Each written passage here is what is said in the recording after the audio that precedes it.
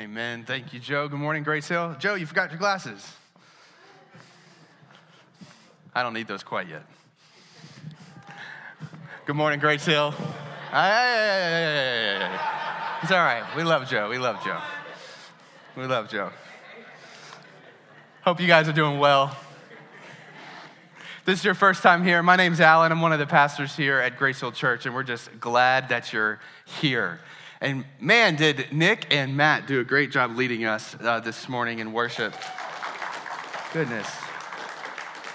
You know, I was just, as they were playing, I thought of Psalm 33. It says, "Shout for joy in the Lord, O you righteous, praise befits the upright." It says this, "Sing to him a new song, play skillfully on the strings with loud shouts." And man, they led us skillfully this morning, and that just gives glory to God. So just so grateful to have the musicians that we have that lead us and use their gifts to serve the church. This morning, we're going to be in Luke chapter 4. So if you have a Bible, you can go ahead and turn to Luke 4. The verses will be on the screen behind me as well, and you can use your phone app, and we will trust you will not check the masters, as Aaron said. But Luke chapter 4, and we'll be over there in just a few minutes. This morning, we will be doing our last message in our sermon series, Joy Over One. The Bible says there's more joy in heaven over one sinner who repents than over 99 righteous persons who need no repentance. And so this whole sermon series that we have been in over the last, I guess this is now 6 weeks, has been designed to challenge us and encourage all of us to go all in when it comes to living a life of making new disciples. To go all in on God's call on our life to make new disciples. And so we started this series all the way back in week 1 doing a heart assessment and asking a question. Am I willing to go all in on this? Am I willing to go all in when it comes to living a life of sharing my faith? In week 2, we studied Psalm 96 together, and we saw that there's joy in going all in. There's joy in living a life praising God and praising him to others by telling of what he has done for us in Christ. And that sometimes what we need to do to posture ourselves to receive this joy is to act in obedience, to do what God has called us to do, and that is sharing with others what Christ has done for us. And so that's why we challenged everyone in the church through this series to find one person who lives locally, who does not know Christ that you know, and to commit to them. Commit to pray for them daily. So we gave you a prayer guide to pray through. Commit to inviting them to church. Easter's a great opportunity to do that, to commit to sharing the gospel with them. In week 3, Nick taught us out of Philippians 2 about taking on the attitude of a servant and how that postures us to be able to share Christ with people. In week 4, we talked about what's at stake for those who do not know Christ. And last week, we talked about, are we willing to do whatever it takes to create encounters with Jesus for other people? And this morning, as we conclude this series, I want to talk about one more obstacle. One more reason why we may not be motivated to share our faith, to share the good news of Christ with people who do not know Jesus. And I think this is something that commonly happens to people who have been followers of Christ for a long time. If you've been a Christian for a long time, I think this is something that is easily done in our souls and in our hearts. And here it is. Here's the obstacle, and then we'll unpack it. The obstacle is this. It's when we no longer view God's blessing on our life as a gift of grace. And we begin to view God's blessing on our life as a right or an entitlement. And it happens very subtly. And I think you'd be surprised how easily it can happen. And so I want to unpack this. What does that mean? What does it look like when that happens? And the way I want to do that is I want to look at how this happened to the people of Israel during the day of Jesus. And that's where we're going to go to Luke 4.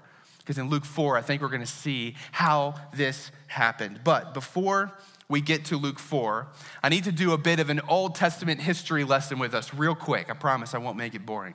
All right, a quick Old Testament history lesson so we can understand the context of what's happening in Luke 4. So here's what you need to know about the Old Testament. In the Old Testament, God reveals himself, who he is, first and primarily to the nation of Israel. He reveals himself to them. He chose to bless Israel with this, that they would be the ones that God would give his word to. They would be the ones that God would make a covenant with them. God chose this nation. Now, why? Why did God choose Israel to do this? Was it because they earned it? Was it because they somehow compelled God to do it? Were they entitled to it?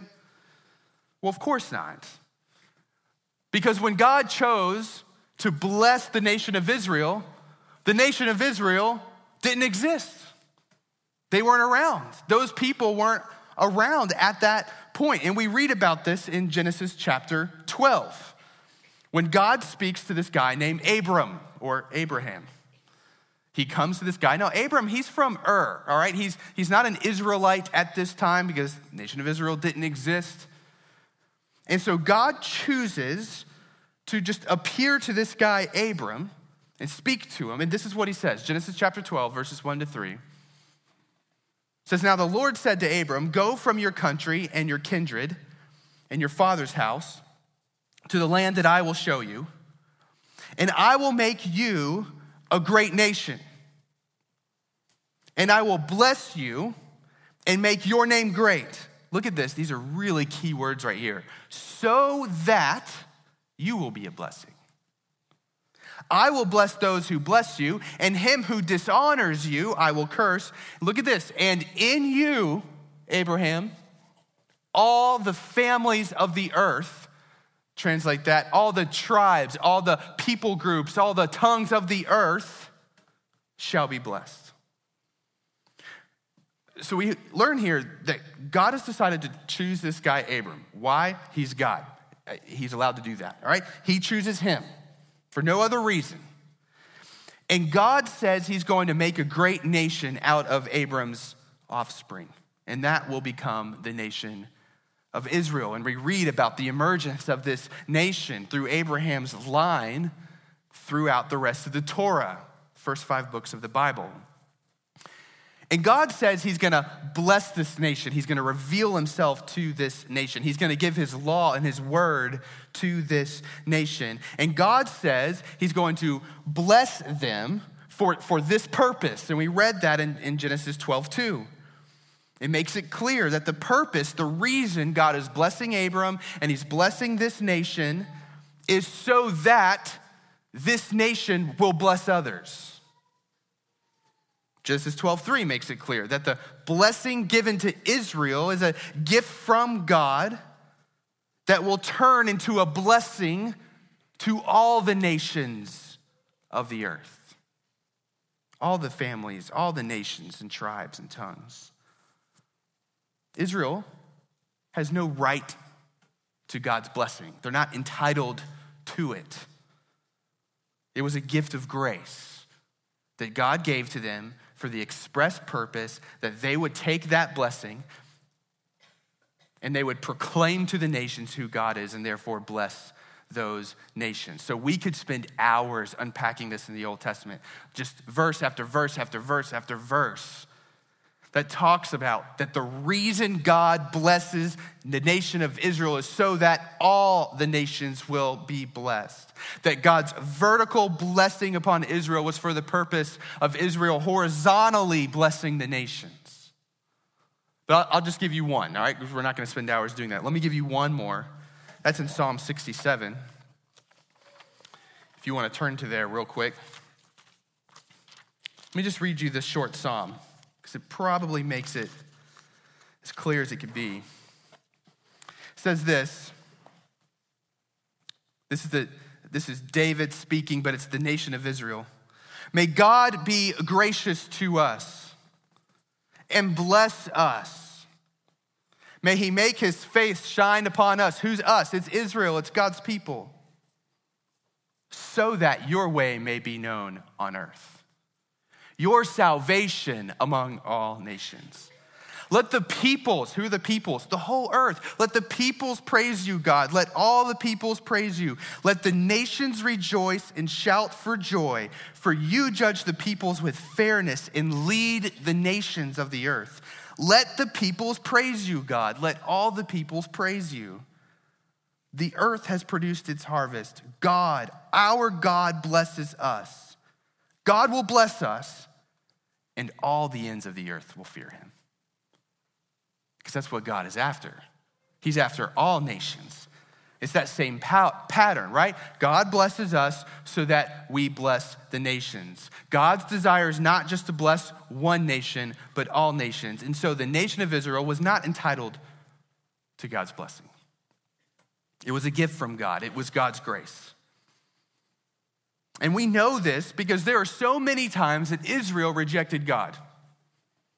If you read through the Old Testament. Israel said to God, God, we don't want to proclaim you to the nations. We want to be like the nations without you. That's what we want. And even though Israel oftentimes betrayed God, rejected God, God still pursued them. He was gracious to them. Why? Because this was a gift of grace. It wasn't a right that they had. This was God's grace, right? So when Israel was in captivity, God would rescue them. When Israel forgot God's word, he would send prophets to preach to them.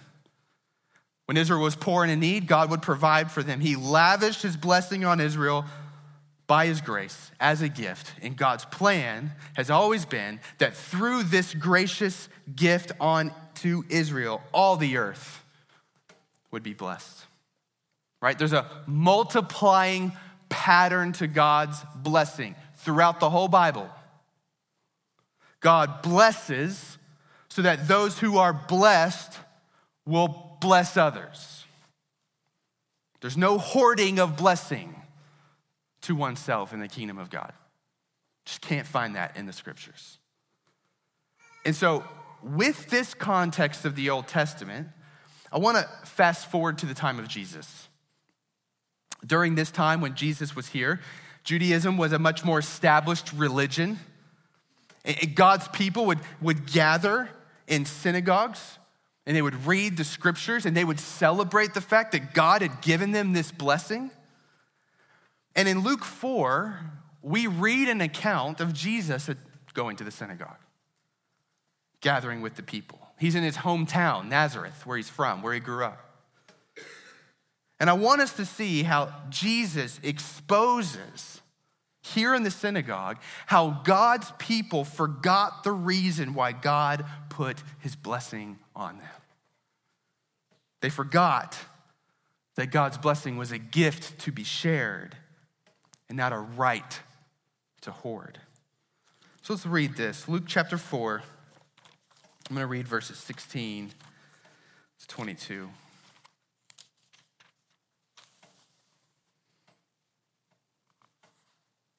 It says this: Jesus came to Nazareth, where he had been brought up. As usual, he entered the synagogue on the Sabbath day and stood up to read. The scroll of the prophet Isaiah was given to him. And unrolling the scroll, he found the place where it was written. So now he's quoting from Isaiah. This is Isaiah 61. The Spirit of the Lord is on me, because he has anointed me to preach good news to the poor. He has sent me to proclaim release to the captives and recovering of sight to the blind, and set free the oppressed, to proclaim the year of the Lord's favor. He then rolled up the scroll, gave it back to the attendant, and sat down. And the eyes of everyone in the synagogue were fixed on him. And he began saying to them, "Today, as you listen, this scripture has been fulfilled." And they were all speaking well of him and were amazed by the gracious words that came from his mouth. Yet they said, "Isn't that Joseph's son?" So here, Jesus reads from Isaiah 61 in the synagogue. All right, as a part of God's blessing on Israel, God promised them that he would send them a Messiah, one who would become their true king and establish the kingdom of God on earth, one who would rescue them from the evil of the world and establish an eternal kingdom where there would be no more death or sorrow. And Isaiah 61 is one of those texts promising God's people that the Messiah would one day come. So fast forward to this day where Jesus is in the synagogue in Nazareth, you have to understand that this promise of a Messiah was very precious to these people who were gathering in the synagogue. Because during this day, they were occupied by Rome. They were ruled by Caesar. And so the idea of God sending them a Messiah, a king, who would liberate them from Roman rule and establish an everlasting kingdom was something they longed for, they prayed for, they waited for. They were God's chosen and blessed people, and they were waiting for God to send them their Messiah who would rescue them. And so Jesus reads Isaiah 61, then he tells everyone that he's the fulfillment of it. I'm the guy. That Messiah that you've been waiting for, that's me. And everyone is mesmerized. They're not sure what to think. I mean, Jesus spoke with such graciousness and authority. And they heard about the rumors of Jesus because prior to this, he'd been going around the other towns healing people, performing all these miracles. And so they're wondering, is this true? Could it be that Joseph's kid who grew up down the street, could it be that he's the Messiah? And then Jesus says something to everyone in the synagogue that pokes them in such a way that it reveals that they had forgotten why God chose to bless them in the first place. Look at this. Continuing our passage, starting in verse 23 through verse 30.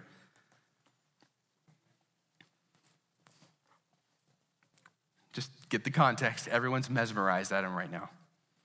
Then he said to them, "No doubt you will quote this proverb to me, 'Doctor, heal yourself. What we've heard that took place in Capernaum, do here in your hometown as well.' He also said, 'Truly I tell you, no prophet is accepted in his hometown. But I say to you, there were certainly many widows in Israel in Elijah's day, when the sky was shut up for 3 years and 6 months, while a great famine came over the land. Yet Elijah was not sent to any of them, except a widow at Zarephath in Sidon. And in the prophet Elisha's time, there were many in Israel who had leprosy, and yet not one of them was cleansed except Naaman the Syrian.' When they heard this, everyone in the synagogue was enraged. They got up, drove him out of town, brought him to the edge of the hill that their town was built on, intending to hurl him over the cliff. But he passed right through the crowd and went his way." I have no idea how Jesus did that. So Jesus says these things. What in the world happened that made this crowd in the synagogue go from being mesmerized at Jesus to wanting to murder Jesus? Just like that. I mean, he obviously poked a sensitive spot when it comes to their faith, when it comes to their history, that their reaction was to put Jesus to death. So what's going on here? Let me try to explain this and how Jesus pushed their buttons, because he was intending to do that, to push their buttons. Here's how he did it. So look at verse 23 with me again. It says this, "Then Jesus said to them, 'No doubt you will quote this proverb to me, "Doctor, heal yourself. What we've heard that took place in Capernaum, do here in your hometown as well.'" So Jesus knows what the people are thinking when he claims to be the Messiah. Here it is. They're not quite sure if Jesus really is the Messiah or not. But what they do know is that Jesus was in the neighboring town of Capernaum, and he was healing people, and he was performing all of these miracles. And so the people were thinking, "Jesus, you're from Nazareth. Like, you're our people. Heal yourself. Or, I think a way of interpreting this is heal the people of your own town. What you were doing in Capernaum, you should have been doing here. You should start doing here in Nazareth, where you're from. And so Jesus calls them out for having hearts that were immediately wrought with jealousy and selfishness when Jesus announces the kingdom. When he says, I'm the king, I'm the Messiah, there's just jealousy in their hearts. If Jesus is really the Messiah, then we should be the ones who benefit the most. I don't want anyone else to benefit more than I benefit. This is what's going on inside their hearts. And so Jesus has already revealed their selfishness and sense of entitlement, but he's not done. He's going to go for the jugular. Verses 24 to 28. Let's break this one down. He also said, truly, I tell you, no prophet is accepted in his hometown. But I say to you, there were certainly many widows in Israel in Elijah's day, Elijah, a great prophet from the Old Testament, when the sky was shut up for 3 years and 6 months while a great famine came over the land. Big famine in Israel. Yet Elijah was not sent to any of them, any of the widows in Israel, except a widow at Zarephath in Sidon, which is not in Israel. Elijah was sent to a Gentile widow. Verse 27, and in the prophet Elisha's time, there were many in Israel who had leprosy. And yet not one of them was cleansed except Naaman, the Syrian, the Gentile. See, it was now Jesus' turn to give a little Old Testament history lesson. And what Jesus did was he reminded everyone in the synagogue that there had been times in Israel's history that God decided not to bless people in Israel, and yet he decided to bless people outside of Israel instead, the Gentiles. That salvation and this blessing was never intended to be exclusively for the people of Israel, but he's able to put that blessing on whomever he pleases. In fact, Jesus' point here is that his mission, the mission of the Messiah, is to accomplish redemption and salvation, not just for the Jews, but also for the Gentiles, for the nations, because God's kingdom will include all tribes, all tongues, all peoples. And I'll tell you what, this poked a nationalistic, ethnic pride in these people, where they viewed themselves, we are the nation of Israel, the ones who are the rightful recipients of the blessings of God, better than the other nations. And this guy who's now saying he's the Messiah certainly cannot be the Messiah, because the true Messiah would come to prop up Israel, to make Israel great, to conquer the other nations so that Israel could enjoy the blessing of God without enemies. And they forgot. They forgot their scriptures. They forgot about God's grace, and they took pride in themselves. They forgot the very reason why God blessed them in the first place. They forgot God's blessing upon them was a gift to be shared with the nations and not a right to be kept for themselves.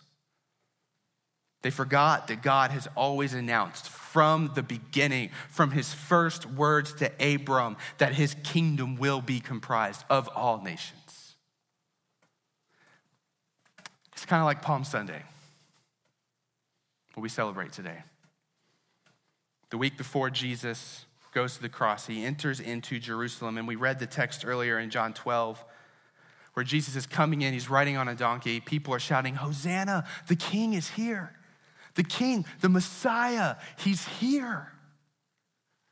But something happened that week where that same crowd who was shouting, Hosanna, praise the king, was shouting a week later, crucify him. Kill him. The same thing from Luke 4. They went from mesmerized to murderous. What was it? Well, there was a little incident at the temple where Jesus goes to the temple, and he starts overturning tables because there's money changers there benefiting, making money off of people coming to worship. There was practices happening at the temple that was excluding people from coming to be able to come and pray and worship. And Jesus goes berserk in the temple, overturning tables, and he says this, "Is it not written that my house will be a house of prayer for all nations?" That changed everything in Jerusalem. Everything. The crowd went from shouting king to shouting crucify him over that. Entitlement is devastating to our joy in Christ, in our faith. We see this in Luke 4. The Messiah, the Son of God, the one who was really bringing the kingdom of God that the Jews had been longing for, was standing in their midst, and entitlement caused them to miss it. See, when we claim a right to something, or if we feel entitled to something, what's going on is we're naturally fighting for ourselves. We're defending ourselves. We're making sure that we get what is rightfully ours. And there's times in life you got to do that. But the fundamental attitude of claiming rights and entitlements is a me first attitude, me. And whenever we have a me first attitude, two things happen. You'll never have enough. You'll always feel like you deserve more. And it will devastate your relationships with people. Over the last couple of weeks, my wife and I, we've been taking care of a little 4-year-old girl as her foster parents. And so this meant that we had, over the last couple of weeks, 2 4-year-olds and a 3-year-old in our house. And then my wife has been gone over the weekend, so I've been dealing with that too. But all of them have me first attitudes.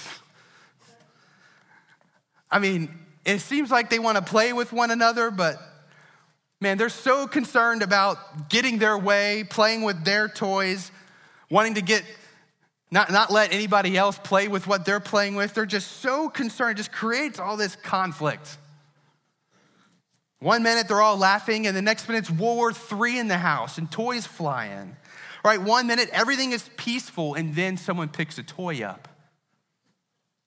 And everyone's, whoa, that's my toy. Wait, no, and then everyone, they see that this person has picked this toy up. Now everyone has to have that toy because that's rightfully their toy. And then again, more conflict. That person is not allowed to enjoy that toy, right?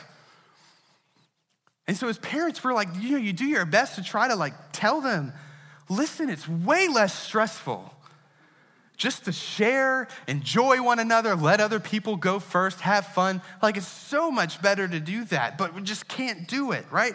This me first attitude, it never allows you to be satisfied, and it always puts you in conflict with others. And it's not just preschoolers who struggle with it. See, in Luke 4, the people in the synagogue felt as if they were entitled to the blessing of God.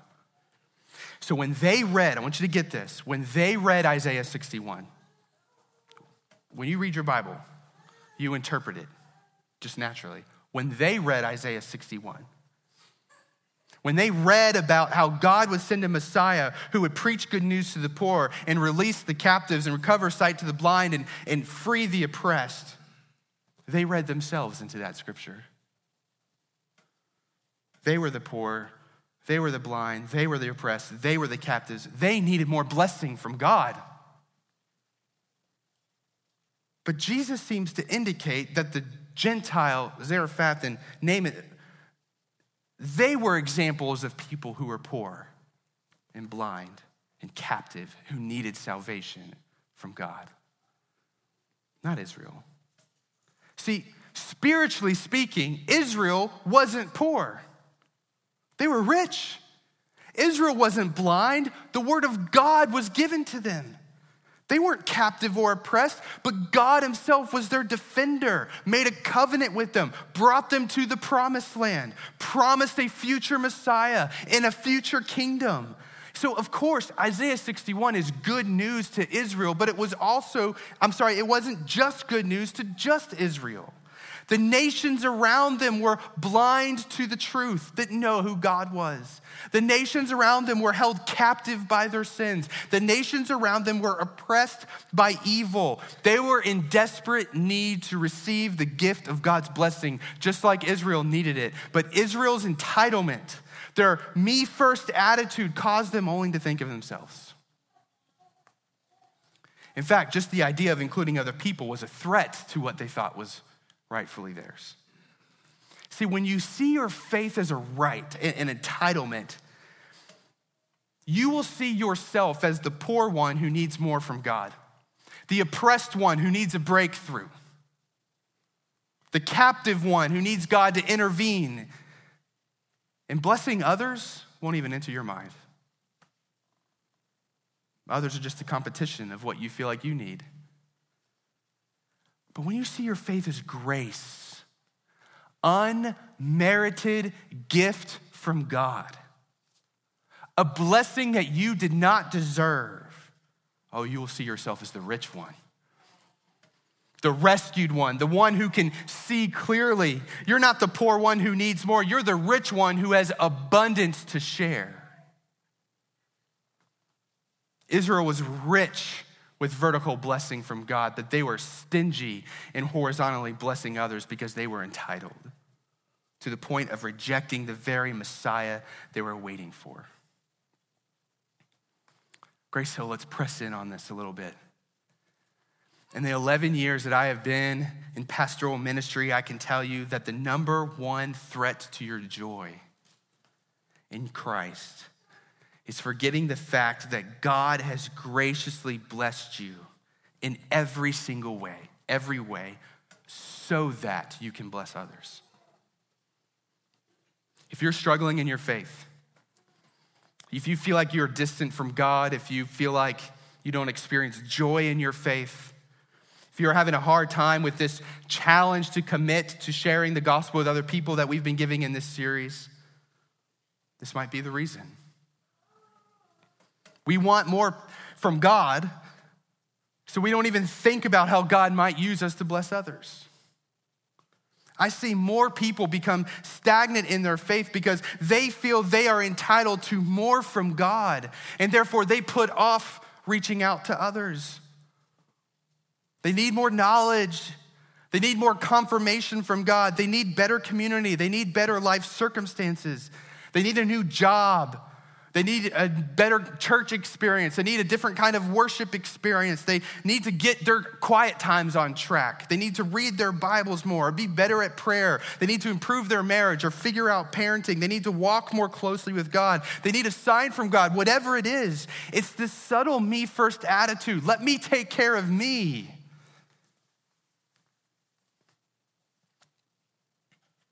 It's this attitude that keeps the focus on ourselves, the strength of our faith, my experience with God. It demands more from God. It's threatened by others because they may get in the way. And it justifies never doing anything to reach anyone else because I'm not ready. Listen, it's pious, but it's unfaithful. And it's completely opposite to the kind of kingdom that Jesus announced in that synagogue. Because God doesn't bless us for our own joy. Get this. This is radical. God blesses us so that others may have joy. Jesus says in Mark 9:35, if anyone would be first, he must be last of all and servant of all. What this means is,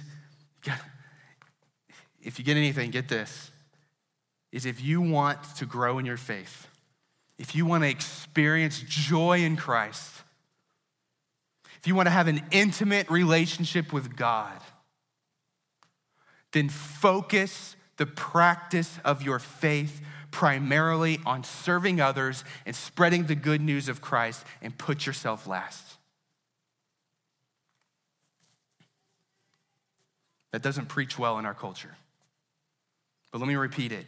If you want to truly grow in your faith, to have joy in Christ, to have an intimate relationship with God, then focus the practice of your faith, serving others and spreading the good news of Christ, and put yourself last. Think about this. If you are a follower of Jesus, here's what Paul says about you in Ephesians 1:3. Paul says this about you. He says, "Blessed be the God and Father of our Lord Jesus Christ." Look at this. "Who has blessed us, who has blessed you in Christ with every spiritual blessing in the heavenly places." You have it all. Every blessing you could possibly have, God has given you if you're a follower of Jesus.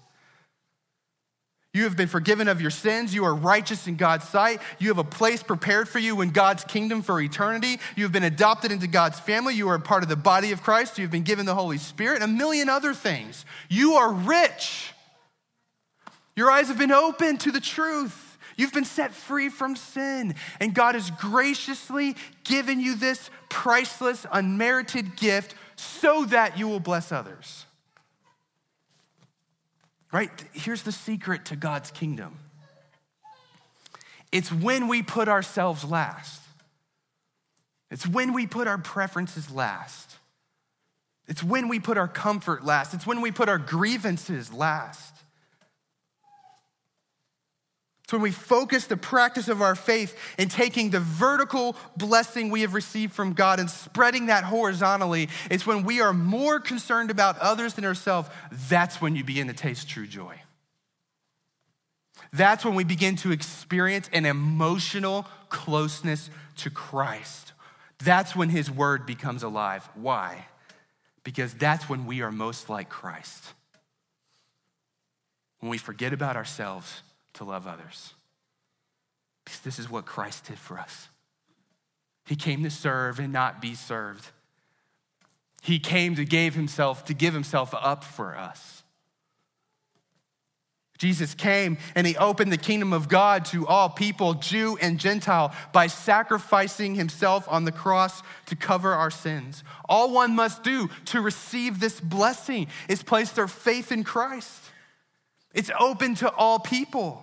And all who have this blessing have become rich and therefore have been commissioned to take this message to others. To live a life now serving, not being served. To live a life now giving ourselves for others. And so as we conclude this sermon series, all about pursuing other people who do not know Christ, let me ask everyone this, all of us. Do we believe that God has saved us so that we will bless others? Do we believe that God allowed us to gain knowledge of the gospel so that others can gain knowledge of the gospel? Do we understand that you cannot separate the blessing that God has given us with the mission that God has sent us on? Because if taking the gospel message to those who do not know Christ has been a back burner thing for us, if it's been an optional thing, probably a non-existent thing in our faith, that might be the sign that you've forgotten that God's grace is an unmerited gift and not a right. And maybe you're wondering why you don't experience more joy in your faith. The good news, though, is that God is gracious and patient with us. And he wants to move us into joy. He wants to move us into faithfulness. He wants to move us into being more like Christ because he knows that's what's truly good and best for us.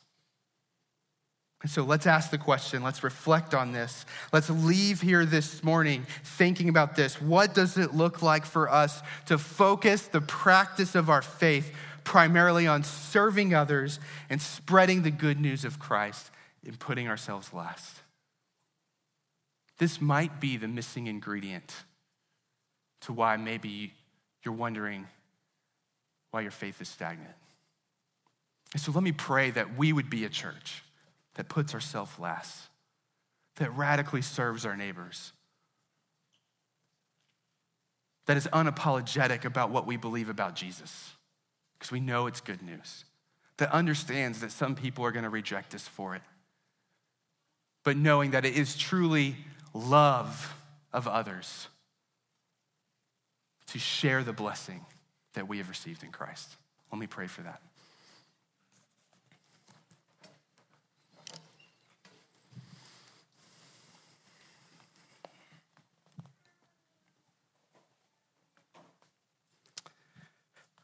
Father, when we read your word in Luke chapter 4, it's easy to look at what the people in the synagogue did and how their attitude about Jesus so quickly changed and judge them for it.